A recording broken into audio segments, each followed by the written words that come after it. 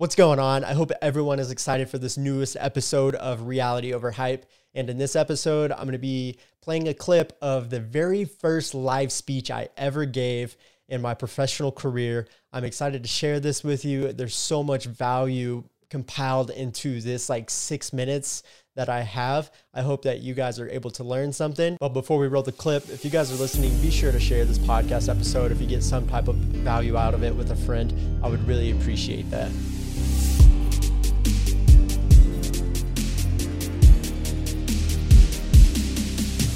And so I had 3 statements that I wrote down during their speeches, and I want to share those 3 statements with you. But before we get to that part, I'd like you guys to kind of close your eyes, let your arms move freely, and I want you guys to kind of get rid of all of the self-doubt, all of the anxiousness, all of the things that have been built up in your system that just haven't allowed you to move on from point A to point B and reestablishing, okay, what is my point A? Where's my next target? So these 3 statements, after I say each statement, I would like you guys to repeat them after me. So growth is good. There you go. Growth is exciting. Awesome. Growth is full of new possibilities. So as we let go, you guys can have a seat. As we let go of all of the self-doubt, all of the anxiousness, you had a feeling of that now you were connected. Your mind was connected to your soul. And think about that. Growth is good. Growth is exciting. Growth is full of new possibilities. And so hold on to that feeling, because whenever times get tough, people tend to start blaming all the external things in their life of why we aren't producing the positive results that they wanted to produce. And so the biggest thing that people usually blame is time. I never have time to do this. I never have time to do that. But also in correlation with time, people are blaming, well, since I don't have time to do X, maybe I'm just doing too many projects at once. And see, it's not that you're doing too many projects at once, because it's very common for people to be doing multiple projects on a daily basis. So it's not that you're doing too many projects at once, it's that you aren't prioritizing things in the right sequence. And see, I'm gonna be vulnerable for a minute. I am guilty of being the person that blames time.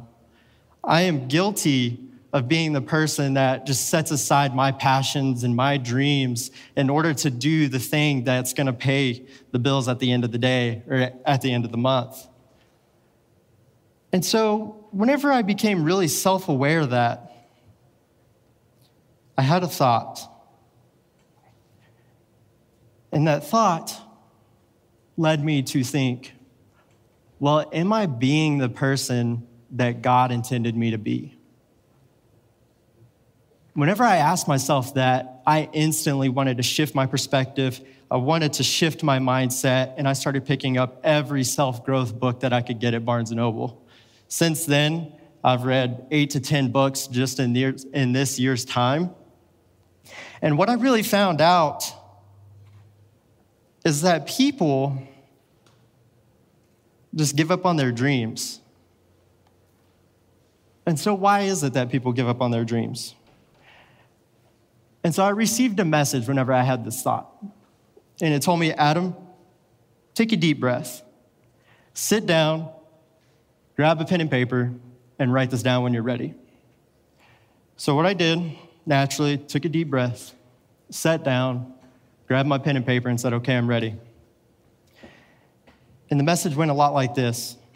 Your overall goal does not have to change, but your overall action in the present does. So I'm going to put that on screen. Your overall goal does not have to change, but your overall action in the present does. So what does that really mean? Me being that overly critical person that I am of myself, it opened up thousands of new doors, thousands of new ideas. And how was I, supposed to navigate that? And so what I did is every day I would go to a coffee shop, I'd look at a person online, and I'd figure out, okay, what was that person's passion? why is it they're doing what they're doing? Why is it that they just all of a sudden quit doing that? And it comes from that people do not receive the results that they're looking for in years 2, maybe year 5, even for some people, year 10.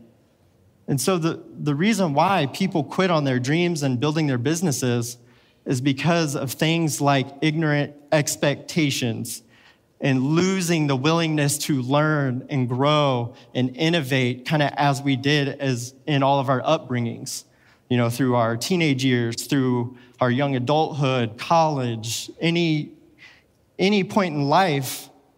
At some point, we all forget to keep innovating. So with innovation, that's what a child's mindset's like. So why is it that we lose that mindset? You want to have the want to innovate your business. You have to want to innovate your brand online.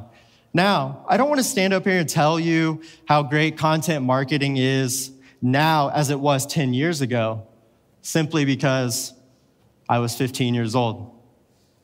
And at 15 years old, I only cared about 2 things.